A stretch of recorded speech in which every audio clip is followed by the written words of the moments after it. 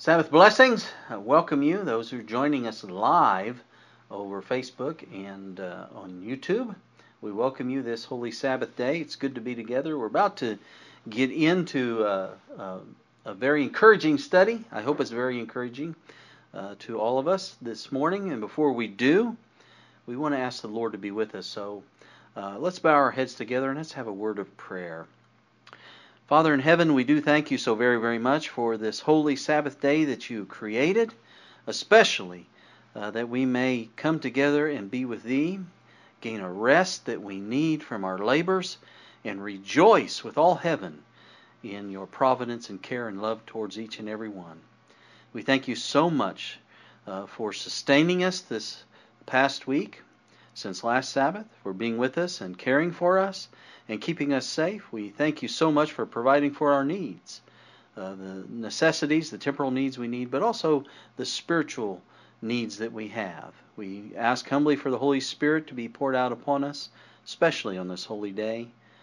We pray also that you'll be with those who couldn't be with us here this morning, be with those who may still be traveling, especially be near to those, Father, who are suffering.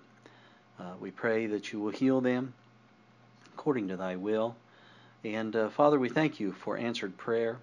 We ask humbly, Lord, that you forgive us our sins. We claim the blood that Jesus shed there at Calvary. And we pray that what we think and say and do, especially on this most holy day, will bring glory to thy name always. Please be with me now. Father, give me the words to speak. And may there be humble and open hearts to hear. I pray in Jesus' name. Amen. Amen. And amen.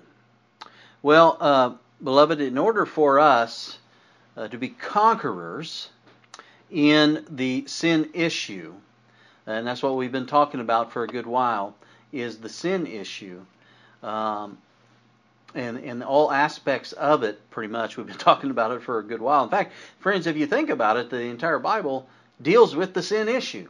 So, I could almost say every sermon I've preached has been about the sin issue. But in order for us to be conquerors in this issue and to endure to the end, and that's what we want to understand, isn't it? That's what we want to know. How can we endure to the end and be faithful when Jesus returns? And so, in order for us to do that, though we may have been segregated, it's going to happen before Jesus comes. We will be segregated from family, from church, church brethren. In fact, we've been told that our former church brethren will be our most bitterest enemies, and that's just a sad, very sad thing to think about. We will be segregated from society. But in order for us to be conquerors and to endure, we must keep walking in the light from God. Isn't that true? We need to be walking in the light. Keep walking in the light. And so I want to encourage you by speaking about this subject of walking in the light. And I have, of course, a lot to share with you, as I normally do. So let's start. Let's start in Genesis chapter 1. And this is where we get the description of creation week, the very beginning for us here on this earth. Let's go to Genesis 1. We'll start at the very first verse. And I always like this. I make a point of this a lot of times when I talk to those who are agnostic or maybe atheists. And I always quote the very beginning of verse 1. It says, "In the beginning, God." And so that just lays the groundwork, doesn't it? In the beginning, God. God created the heaven and the earth. And the earth was without form and void, and darkness was upon the face of the deep. And the Spirit of God moved upon the face of the waters. And God said, what was the thing that He said here? Verse 3, first thing, God said, "Let there be light." And what happened? He had to wait for certain things to go on, didn't he? No. Immediately there was light. God said it, and there was light. Verse 4, "And God saw the light, that it was good." Light is good. "And God divided the light from the darkness. And God called the light day, and the darkness He called night, and the evening and the morning were the first day." And so At the outset, only darkness existed on this formless earth, a place where no life existed. But then there was a dramatic change that took place, wasn't there, with the entrance of light. And so, without light, we see there's darkness. So without light, there could be no life. And as the Creator began the work of bringing order and introducing various forms of plant and animal life upon the earth, it was essential that there be light. You know, light is a visible form of energy. And by its very action, on plants especially, it transforms inorganic elements and compounds into food for both man and animals, doesn't it? And it controls many other natural processes that are necessary to life. Now, I found it very interesting. I read just recently, did you know that they have just recently, hasn't been very long ago, they've been able to take a robotic submarine into the deepest, darkest depth of the Atlantic Ocean. Did anybody else read anything about that? It's amazing because you're going more than a mile down. That's a long way. But this is a part of the ocean that has never been seen by modern mankind. It's never been seen before. And so they're exploring. And they were completely stunned to discover creatures living in this deep, dark, cold recess of the Atlantic Ocean. And they found that these creatures have no color. They're all white. Some are almost transparent. But most of them are all white, and they have no eyes. They are totally blind. Which reminds me, you know, we went to, in southern Indiana, there's a Marengo cave. And some of us from church and such, we went on a trip down there, went into this cave, and they have lights in the cave. They take you on a tour, and they took us in this big, it was almost like a huge room in this cave. The cave was huge. And they turned off the lights. And they made a point to say it wouldn't take very long for us to go completely blind without light. And here we have, they find these creatures down the bottom of this ocean, the Atlantic Ocean, and they were totally blind. There is no vegetation in that environment. There's nothing in that environment for them to subsist because there's no light. They are so deep in this ocean, in the Atlantic Ocean, that no light gets down to that depth. And so the question is, how do these creatures exist? How do they exist? How can they live in a lifeless environment like this? Well, they discovered that all these creatures feed upon nutrients that fall from the life that lives so far above them where there is light. And if not for that light, friends, these creatures would cease to exist. And I bring this to your attention because there is a tremendous spiritual lesson in this, isn't there? Now, light originates with God. And it comes from heaven down to us. Those nutrients, that light that God sheds upon us has nutrients, spiritual nutrients, as well as physical, right? For us, here on this dark earth. And so light originates with God. It's necessary for life to exist, physical life and spiritual life.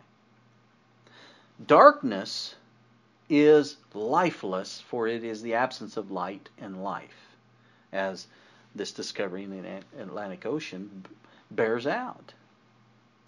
And it makes you wonder, why is it that the devil will show himself as an angel of light and not an angel of darkness? Because, if he revealed himself for what he truly is, that angel of darkness and death, I don't think there'd be too many souls that want anything to do with him. it would also prove that what God has said is true, wouldn't it?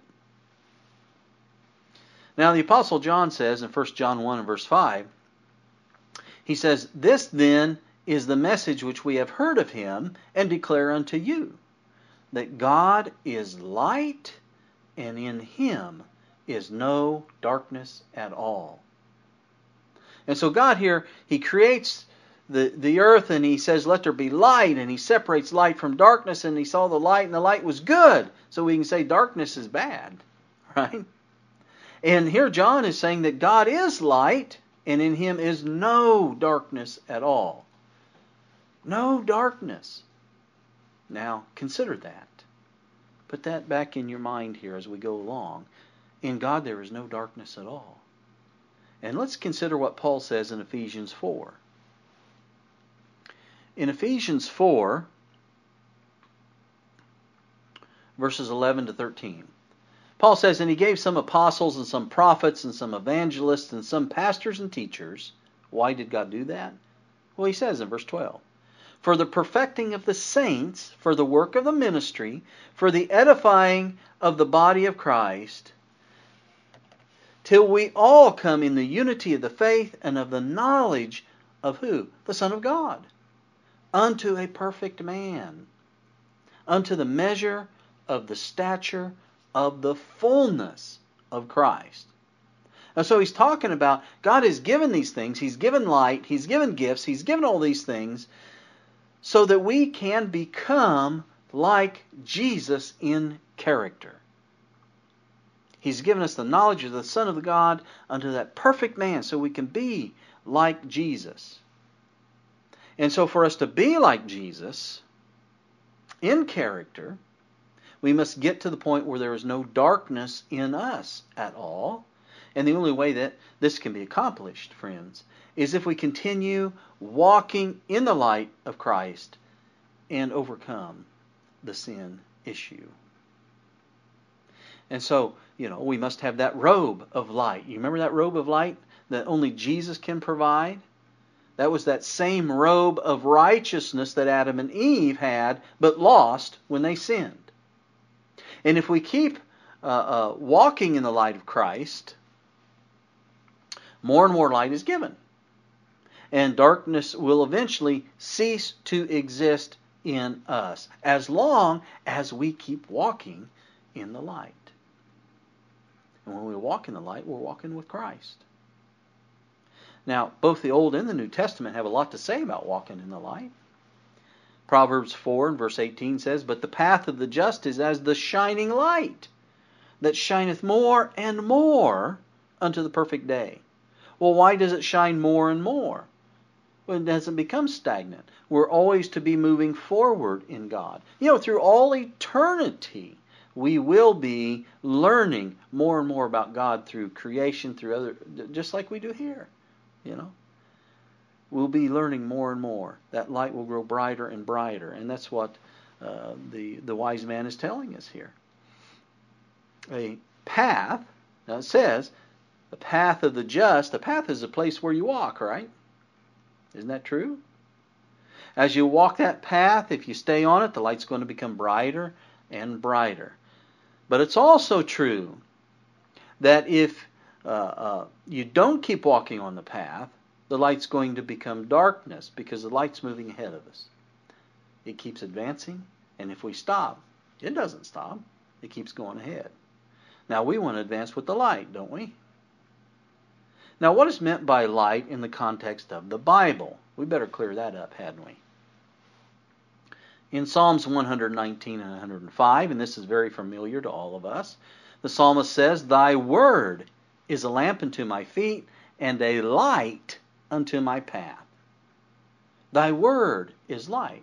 The word of God is light. And Jesus said in John 17:17, "Sanctify them, set them apart as holy, make them holy, through thy truth, thy word is truth." So God's word is light, God's word is truth. So in the Bible context, we can say that light is a representation of God's truth. Isn't that correct? Now the Bible talks about truth quite a lot, but it also talks about present truth. In 2 Peter 1 verse 12, here Peter says, "Wherefore I will not be negligent to put you always in remembrance of these things, though ye know them, and be established in the present truth." Now, what's he mean by that? Present truth.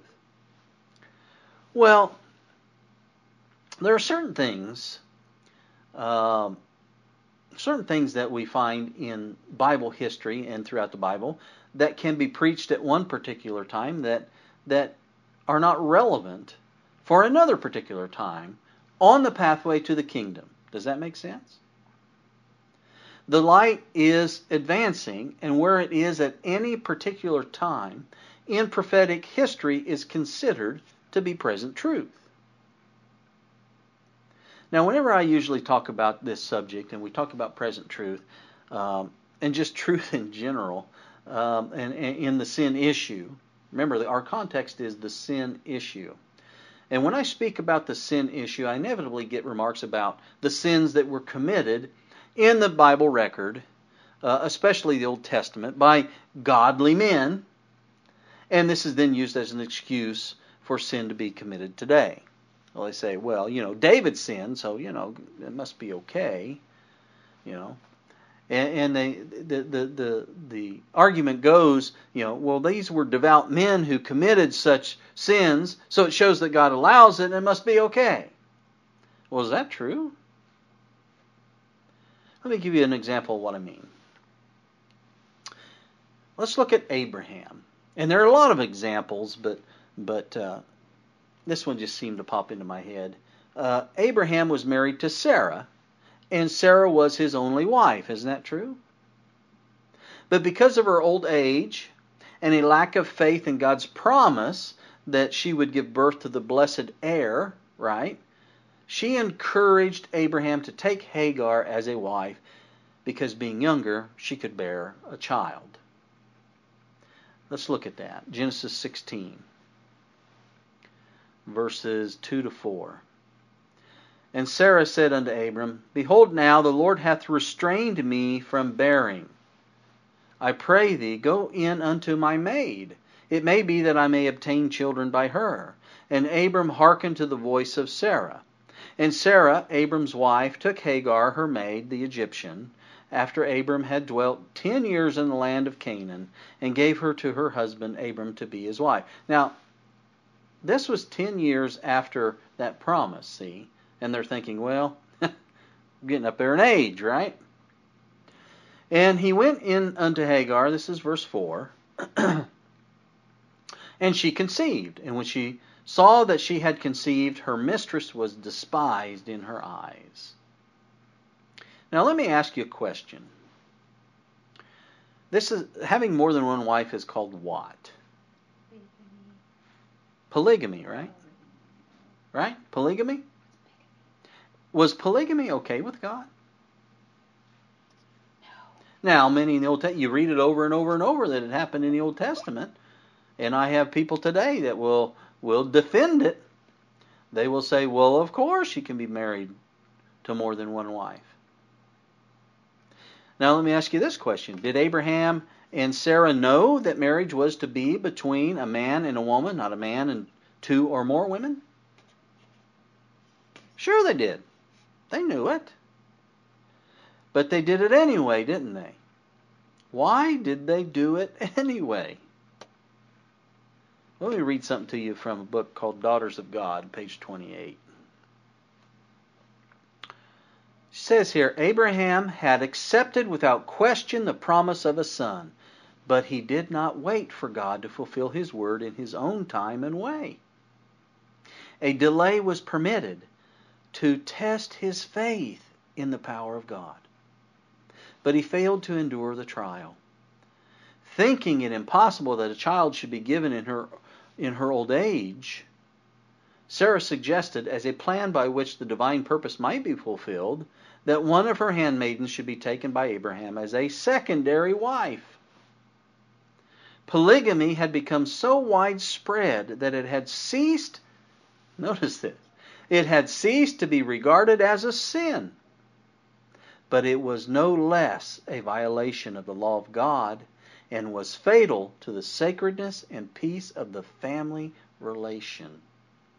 Abraham's marriage with Hagar resulted in evil, not only to his own household, but to future generations. Now, friends, this is something that happens a lot as we deal with the sin issue. I mean, there may be sincere...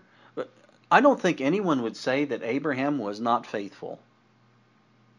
In fact, that's one of the nicknames, is Faithful Abraham. Faithful to his wife. Right? But you read some of these incidents and you say, wait a minute, what happened here? And what I want to encourage you, I want to tell you that faith may be genuine and yet prove to be weak in moments of maybe stress or perplexity. Isn't that right?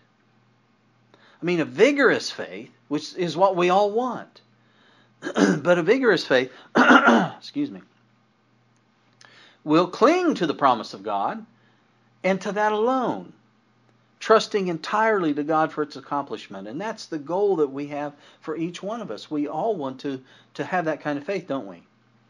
And that was Abraham's faith, except as you read through the record, maybe 3 or 4 brief times throughout a long and eventful life and walking in the light of God where he stumbled. My point is that during that time in Earth's history, polygamy, as the prophet said, had become so widespread that it had ceased to be regarded as a sin, though it has always been a sin. Now let me share this real quick. Spiritual Gifts, Volume 3, page 100. God has not sanctioned polygamy in a single instance. It was contrary to his will. He knew that the happiness of man would be destroyed by it. But sometimes, and we've read, there are certain principles where God's people, we ask and ask and ask so much for stuff, God yields, and it can be to teach us a lesson. I think later on, in the life of Abraham and Sarah, they learned very painful, heart-aching lessons because of their lack of faith in the choices that they made. And that's the same for each and every one of us. One thing I don't want you to forget ever, even through all things, these kind of situations that happen to every one of us, God always has our best interest at heart. And he will work us through it. Amen? But you can see similar kinds of things in the Bible record where it may appear that God sanctions a sin, but in reality it's allowed until faith gets to a point it can handle more light from God. In John 16 and verse 12, my goodness, excuse me. In John 16 and verse 12, remember what Jesus said? He's speaking to his disciples. He says, I have yet many things to say unto you, but ye cannot bear them now. What's very important about that statement is that Jesus used the word now. Ye cannot bear them now. He didn't say, I got many things I could tell you, but you'd never bear them. He said you can't bear them now. But there'll come a day and a time when you will be able to. And we talked about this before when we looked at the different kinds and degrees of sins. But you can see this principle of walking in the light, because light is moving, always progressing ahead. It's shown over and over again throughout Bible history. Even in our time, well, I say our time, but in the mid-1800s, during the Great Advent Awakening, you can really see the progression of light as Jesus was on the move. He was on the move in heaven, wasn't he? In 1844, Jesus went from the holy place to the most holy place in the sanctuary in heaven. Now, if you didn't progress with the light, where are you at? You're still in that first compartment. And a lot of Christians today are still there as they walk by faith. And we're told by the prophet that, there's a false light now. As Jesus left, Satan comes in with a false light and people stay where they are, but they're under a false light. And who is that false light? It's Satan. Comes as an angel of light. And so it's very important, you see, for us to follow Jesus, to follow the light. And so we see here at that time his ministry duties changed. And it was time to begin the judgment. And as he ministers before the Ark of the Covenant, that ark that contains the 10 Commandments, those truths found in those 10 Commandments that had been lost in Protestantism are reintroduced to God's faithful people. They're brought brightly before His faithful people who are walking in the light. And they walk step by step with the light, being reintroduced to the immutability of God's holy law. It was present truth for them and is for us, isn't it? Amen. Especially the Sabbath truth. The light shone more brightly on the 4th commandment. And that's why, as we get here to the end of time, our battle with the beast is going to revolve around the commandment of God, the 4th commandment, the Sabbath issue.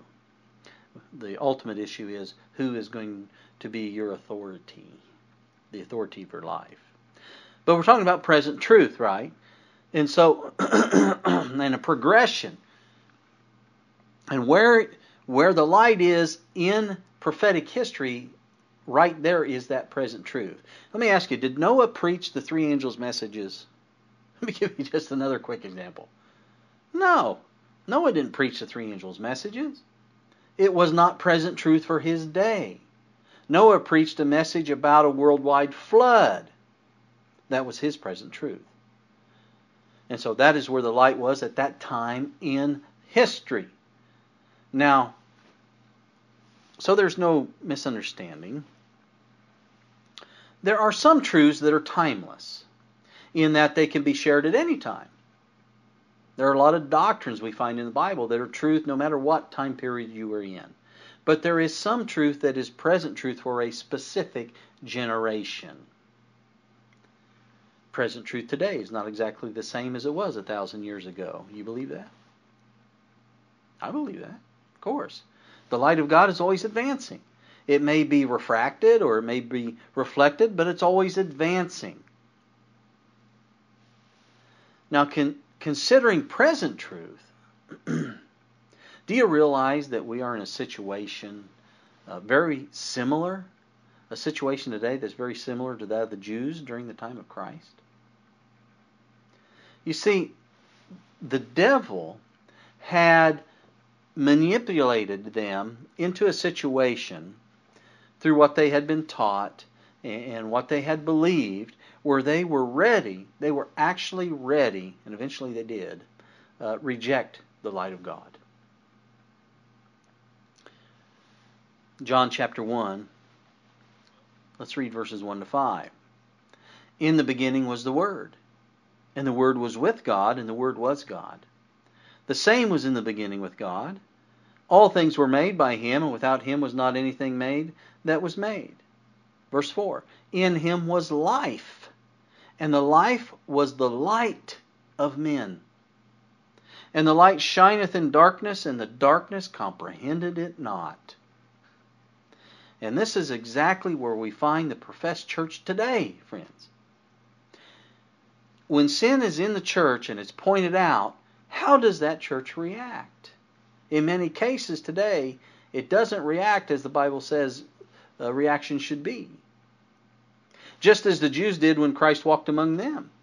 That's how that church reacts. They wanted to kill Him. Just as His disciples as well, as they walked among them after Pentecost. They actually, the church, present church at that time, the professed church at that time, stoned Stephen, who was the last testimonial effort to bring them to repentance. Thinking about Stephen, the thought popped in my head. Have you ever wondered who will be today's Stephen to the fallen church? You ever think about that? I don't know why such things like that come into my mind. Yeah, who's going to be the Stephen to the fallen church? Well, you know, the Bible speaks of that generation of 144,000, and they are the last generation that makes the call to the world for repentance and come to worship the true God. But considering the professed church, who's going to be that Stephen? That martyr that they stoned? There will be martyrs before Jesus comes, friends. Notice what Jesus said about walking in the light in the Gospel of John, chapter 12.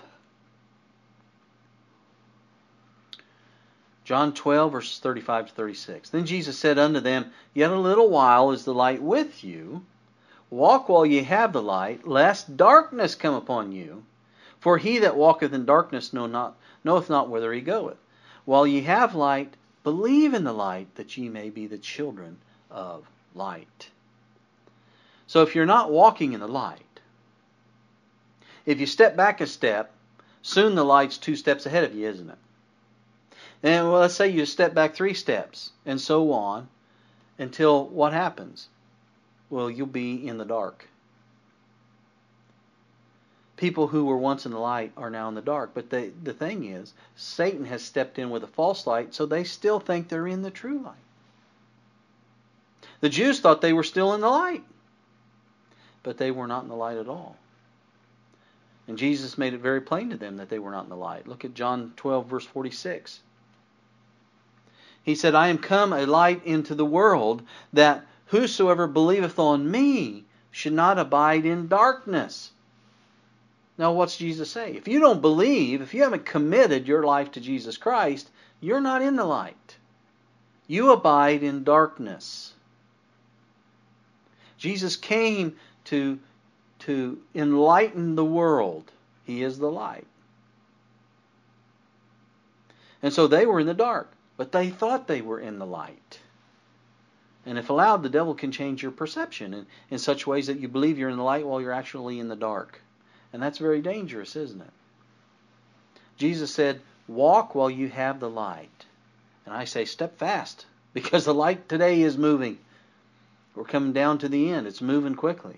And if you don't step fast, you're going to be in the dark and you'll lose eternal salvation. Not even know it until it's too late. That's what I said. It's very dangerous. Jesus also said, while you have the light, walk in it. Because if you don't, the darkness is going to overtake you and you will not even know where you're going. You'll think you're headed for the kingdom of heaven, but when Jesus comes, you're going to have the most awful, bitter shock of your life.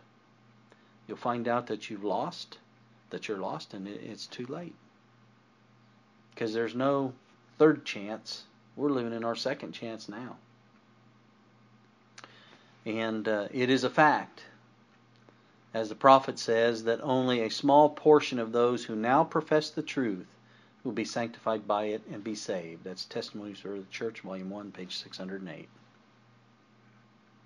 So, friends, we must be advancing with the light and walking in the light. Keep walking in the light, or we will be among those who are not saved.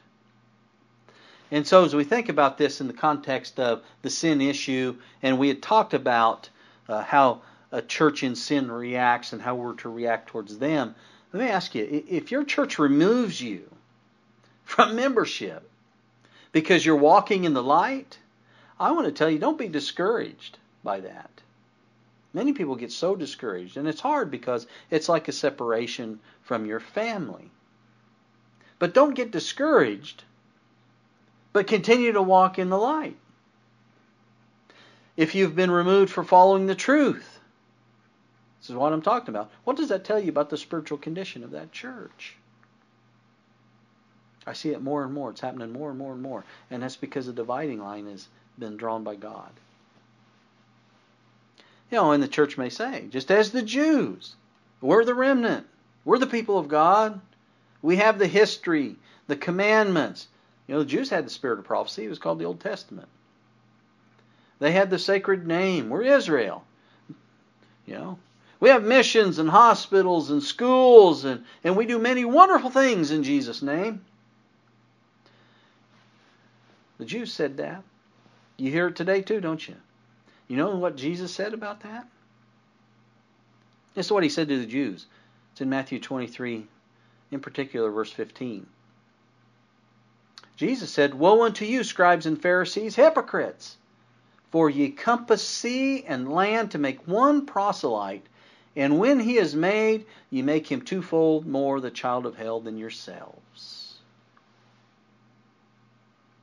So let me ask you, friends, will having all that history, name, the writings, etc., save one soul if they have not the light of God?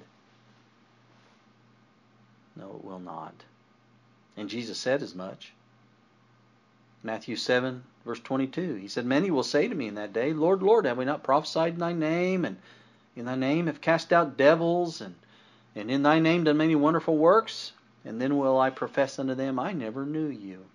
Depart from me, ye that work iniquity. Therefore, whosoever heareth these sayings of mine and doeth them, I will liken him unto a wise man, which built his house upon a rock. And the rain descended, and the floods came, and the winds blew, and beat upon that house, and it fell not, for it was founded upon a rock. Friends, we need to be founded upon a rock, because there's a terrible storm coming. And every one that heareth these sayings of mine and doeth them not, shall be likened unto a foolish man, which built his house upon the sand. And the rain descended, and the floods came, and the winds blew and beat upon that house, and it fell, and great was the fall of it. And we're talking about light here. I want to say also that old light is not replaced by new light. Some tend to believe and teach that. Light never becomes old. Light of God. The light just becomes brighter as we walk along the path. We read that in Proverbs. And we see the pathway more clearly. We see the truth more clearly. Like, for example, the sanctuary and its services in the Old Testament. People don't pay much attention to that. But that sheds light upon the ministry of Christ. Sometimes a person will say they have new light. But when you investigate it, you find that its supposed new light doesn't brighten the old light, but does away with it in some way.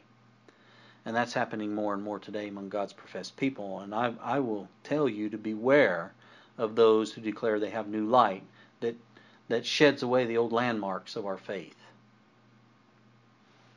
In the book Selected Messages, Volume 1, page 161.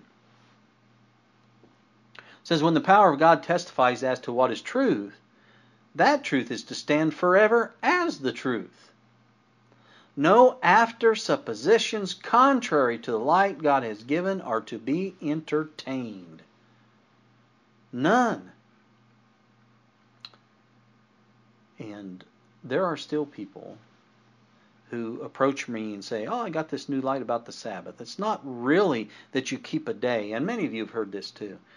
It's just that the Sabbath, you keep the Sabbath in Jesus. No, friends, there is a day. You'll never convince me otherwise. The Bible's plain about that. Or the Godhead issue. Had a fellow in Battle Creek that showed up and had hundreds of pages of quotes and scriptures, but his premise was wrong. and that's the thing. If you understand the truth and doctrine and you're settled in it, you'll be able to see that a lot of these fanaticisms, their whole premise is wrong. You don't have to go through and study with him. You're not even to, as she says, no after suppositions contrary to the light of God is to be entertained. And she says, men will arise with interpretations of Scripture which are to them truth, but which are not truth. The truth for this time God has given us as a foundation for our faith. He himself has taught us what is truth. One will arise, still another, with new light, which contradicts the light that God has given under the demonstration of the Holy Spirit. We're not to entertain those things. But, beloved, if you turn your back on something that God has revealed through His Holy Spirit as the truth, He is not going to work a miracle to save you, because He gives us the choice, doesn't He? You're just going to go into darkness, and that if you have no change, that'll be the end. You'll think you're following the light, though. The devil will provide his false light for you, but it's not going to lead you to the right place, is it? It's not going to lead you to the kingdom of God, but away from the kingdom of God. And Jesus said that the one who walks in darkness does not know where he's going.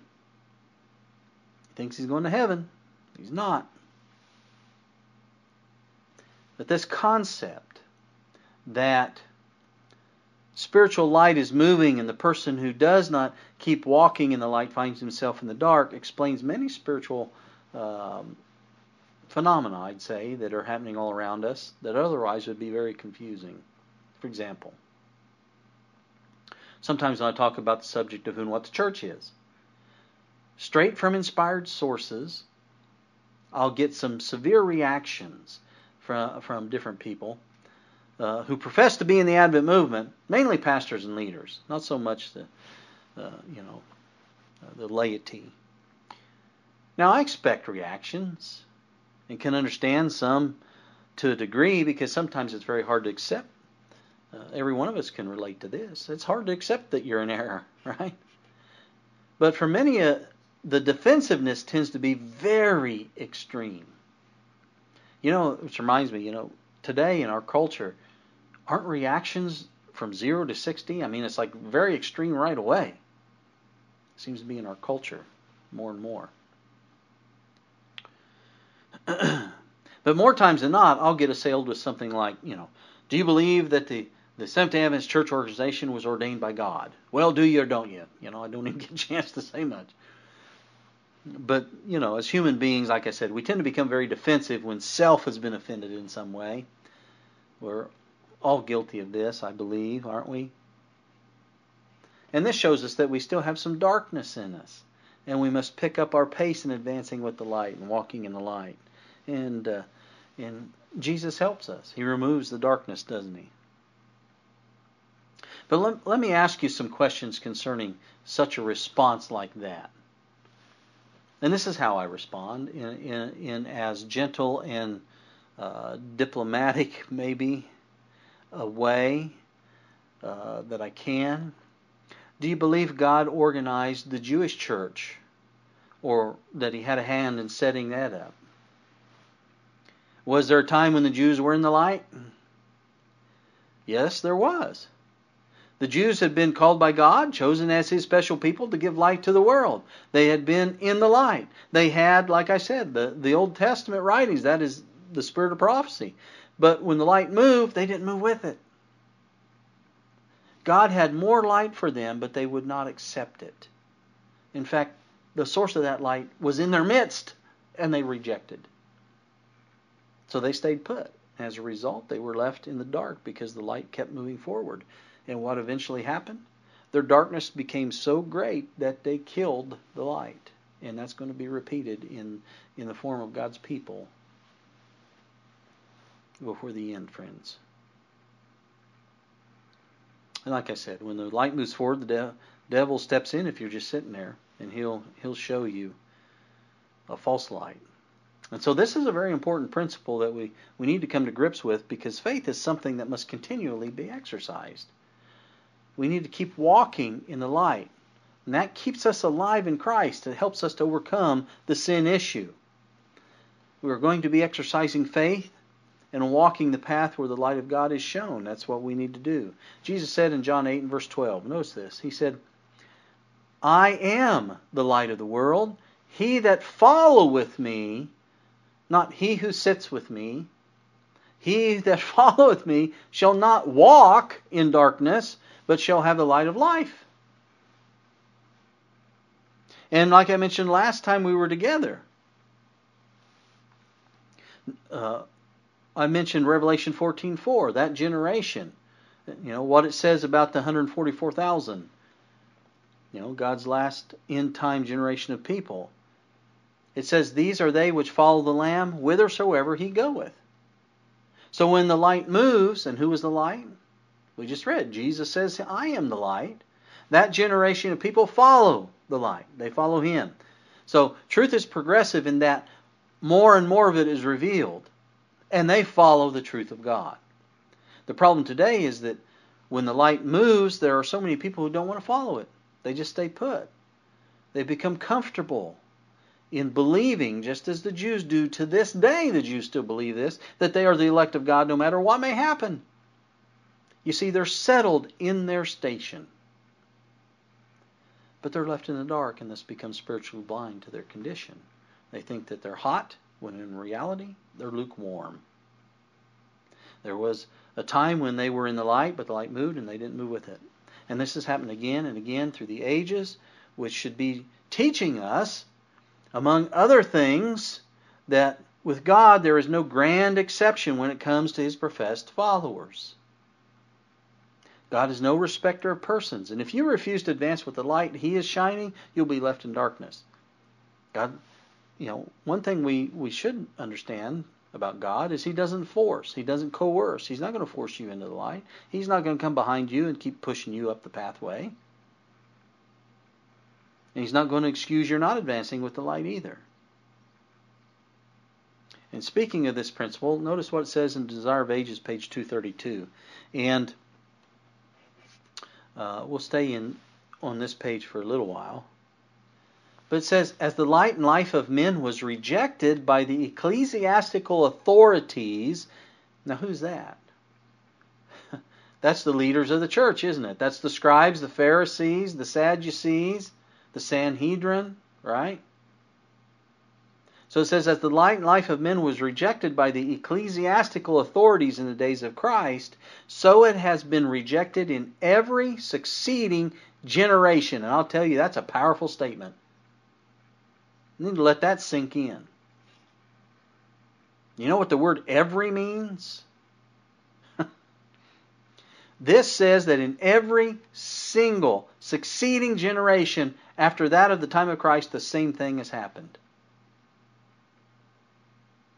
Let's go on. She says, again and again, the history of Christ's withdrawal from Judea has been repeated.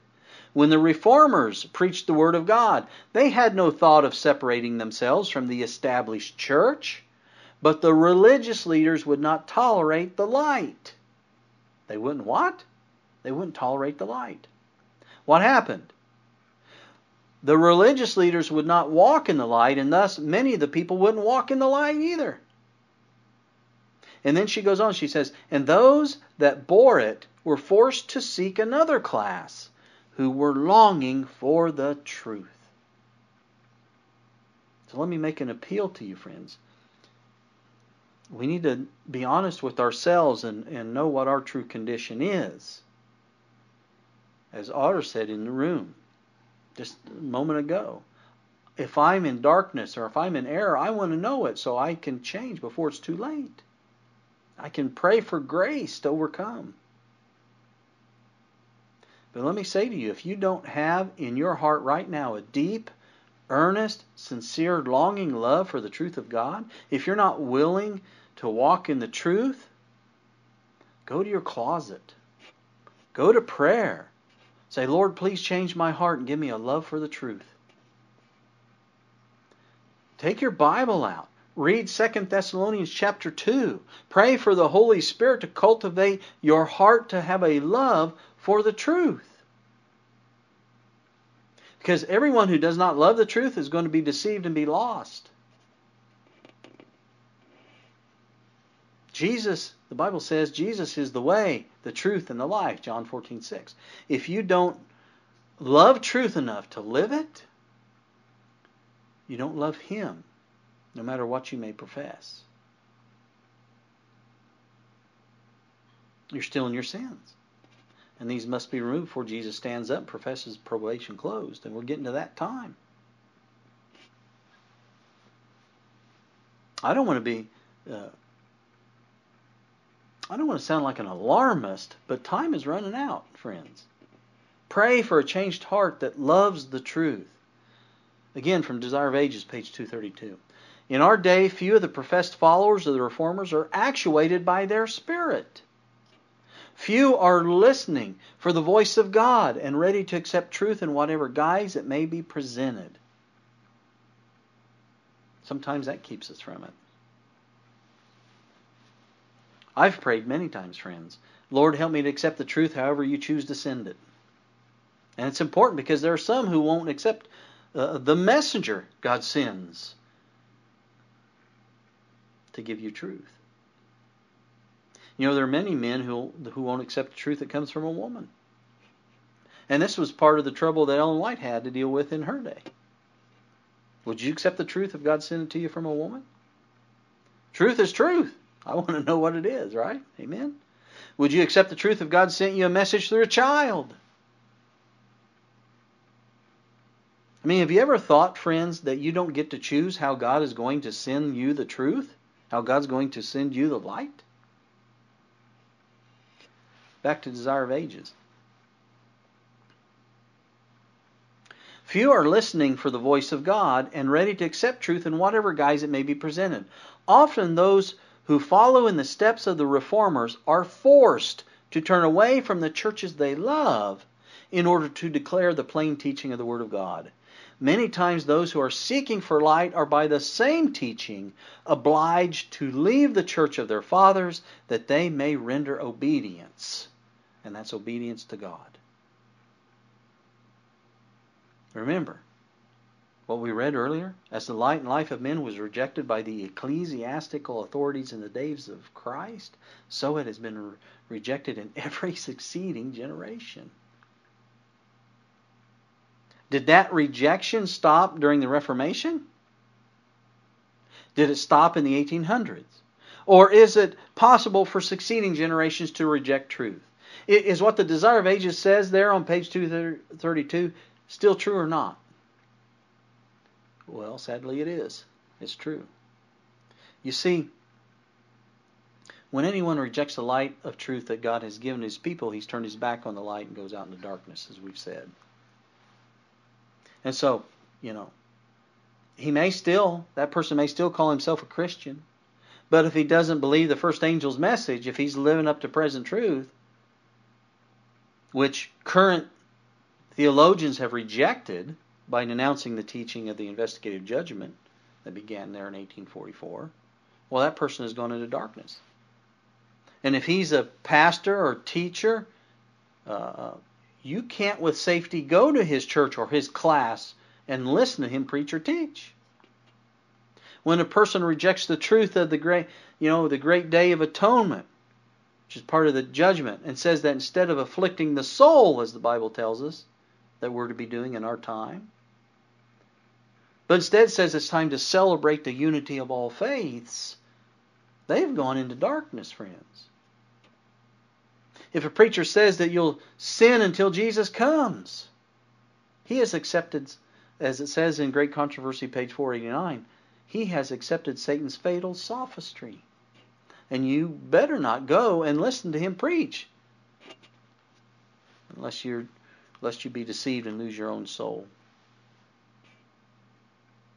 And if you're hearing the same kinds of sermons in your Adventist church, friends, that you could hear in any fallen church of Protestantism, then you're endangering your soul if you don't either find a truth-loving congregation or start a home church where you can read and teach the truth at least to your own family.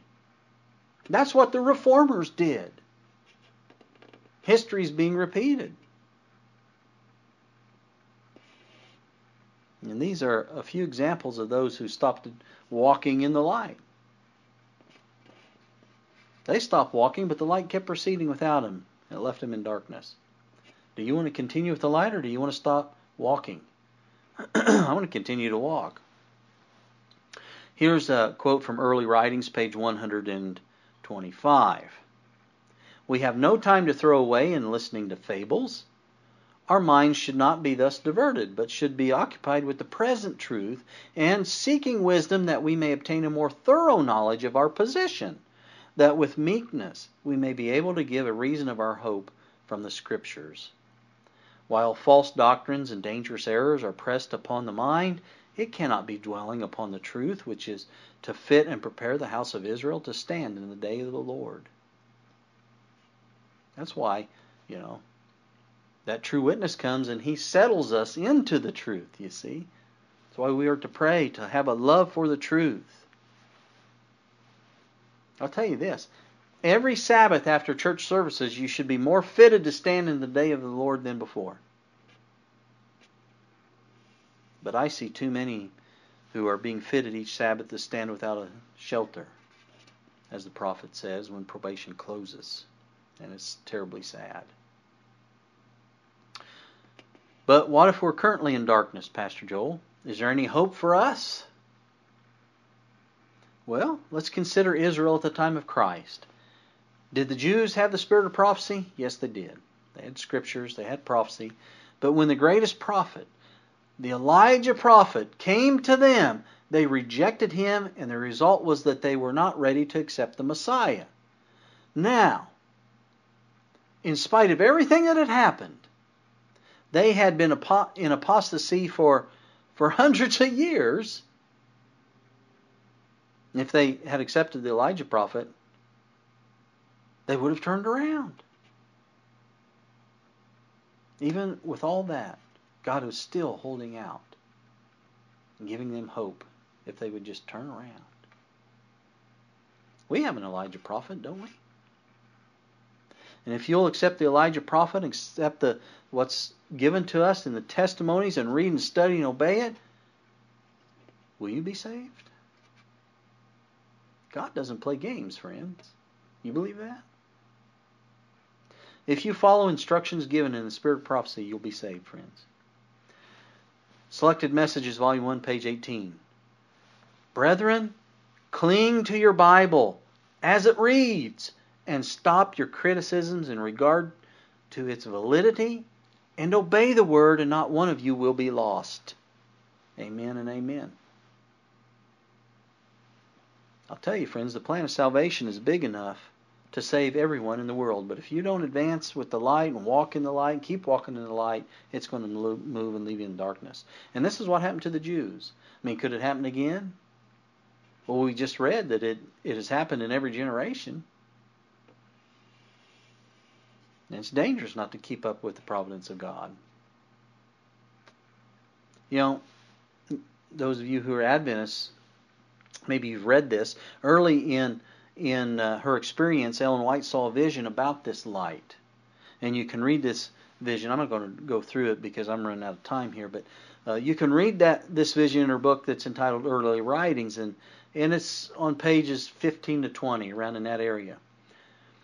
In several places in her writings, she speaks about the light that was set up at the beginning of the path that the Advent company were traveling. And it's shown all the way up to the Holy City.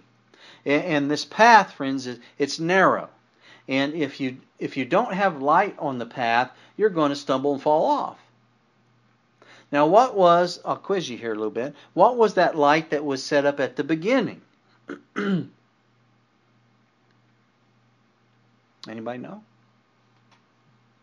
Well, she says it was the midnight cry.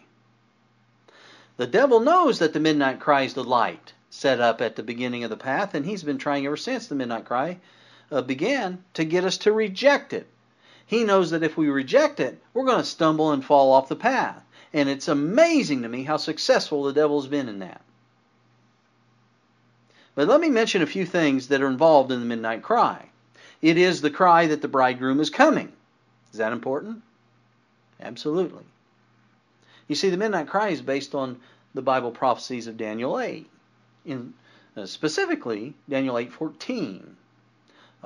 It deals with Daniel 9, Revelation 14, 6 and 7. The message of the 2300 days, the sanctuary and the investigated judgment, you see.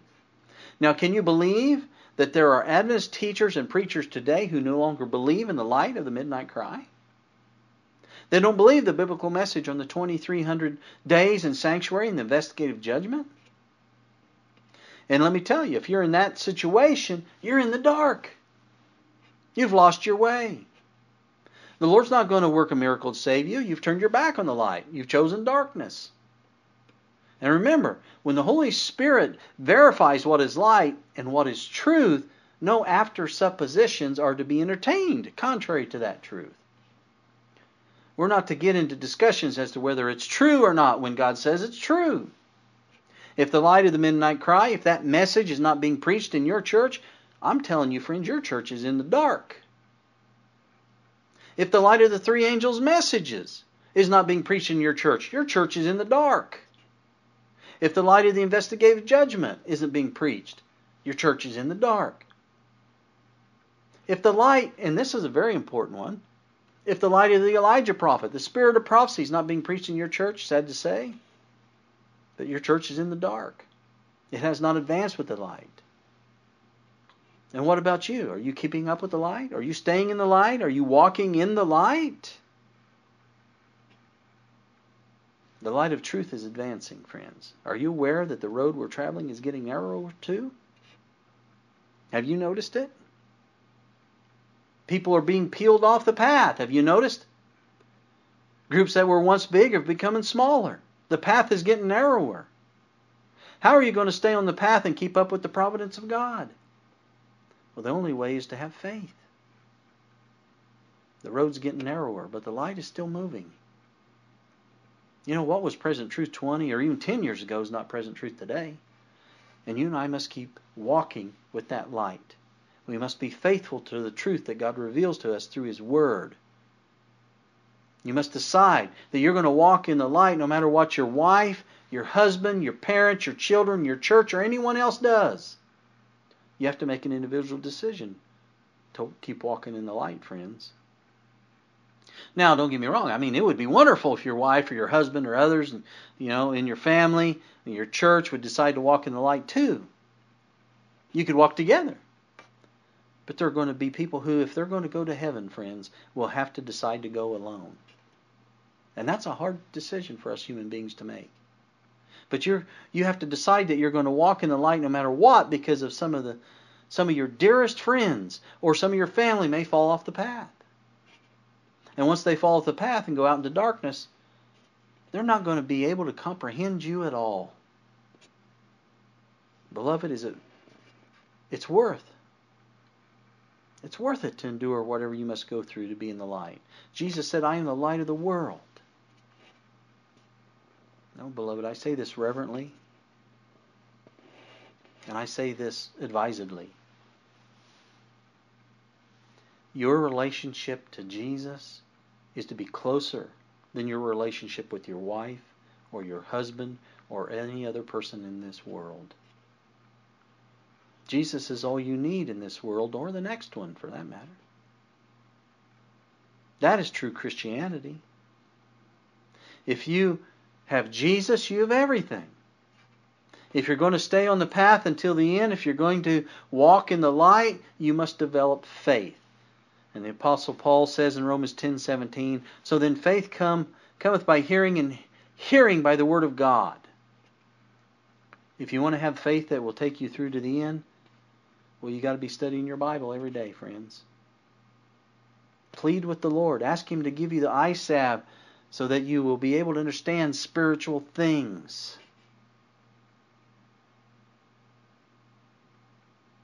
1 Corinthians 2 verse 14, Paul says, but the natural man receiveth not the things of the Spirit of God, for they are foolishness unto him. Neither can he know them, because they are spiritually discerned. And unless the Holy Spirit enlightens your mind, you can read and memorize the Bible, still not be in the light. But we need to walk in the light that the Holy Spirit reveals to you. And you also have to obey that light that you see.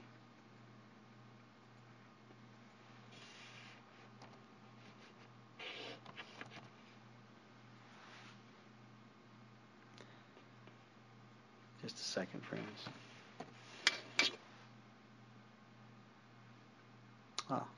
Thank you, BC, for doing that. See, the devil don't like the truth being out there. He don't like the light being shown. To be following the Lord, you have to be studying the Bible.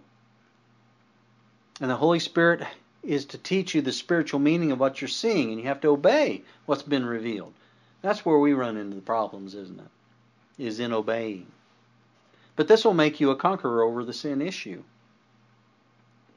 There is a gold mine of truth in the Bible, and if we will get on our knees and pray and study and memorize it, the Bible says the result will be that we're going to have faith that endures. Notice this, Christian Education, page 133. I even put this in the church bulletin. She says, men are sleeping in their graves that the Lord would have had live. They destroyed themselves through lack of knowledge. On many points they were instructed, and yet failed to carry out the instruction given them. But let us become enlightened Christians, walking in the light, and overcoming every defect, that we may reap reward in this life and gain the life eternal hereafter. They had they had a lack of knowledge because they stopped walking in the light. And they lost their life sooner than God would have had them. Are we doing that? Notice Matthew 17, verses 19. I'm going to try to wrap it up here. Matthew 17, beginning with verse 19. Then came the disciples to Jesus apart and said, Why could not we cast him out? And Jesus said unto them, Because of your unbelief. For verily I say unto you, if ye have faith as a grain of mustard seed, you shall say unto this mountain, Remove hence to yonder place, and it shall remove. And nothing shall be impossible unto you. Howbeit this kind, and he was talking about the possessed child, howbeit this kind goeth not out but by prayer and fasting. That's the point I want to make. How much praying are we doing? How much fasting are we doing? If we want to go through to the end, we're going to have to become people of prayer and fasting. And though our bread and water will be sure, there will be times where we will go hungry, friends.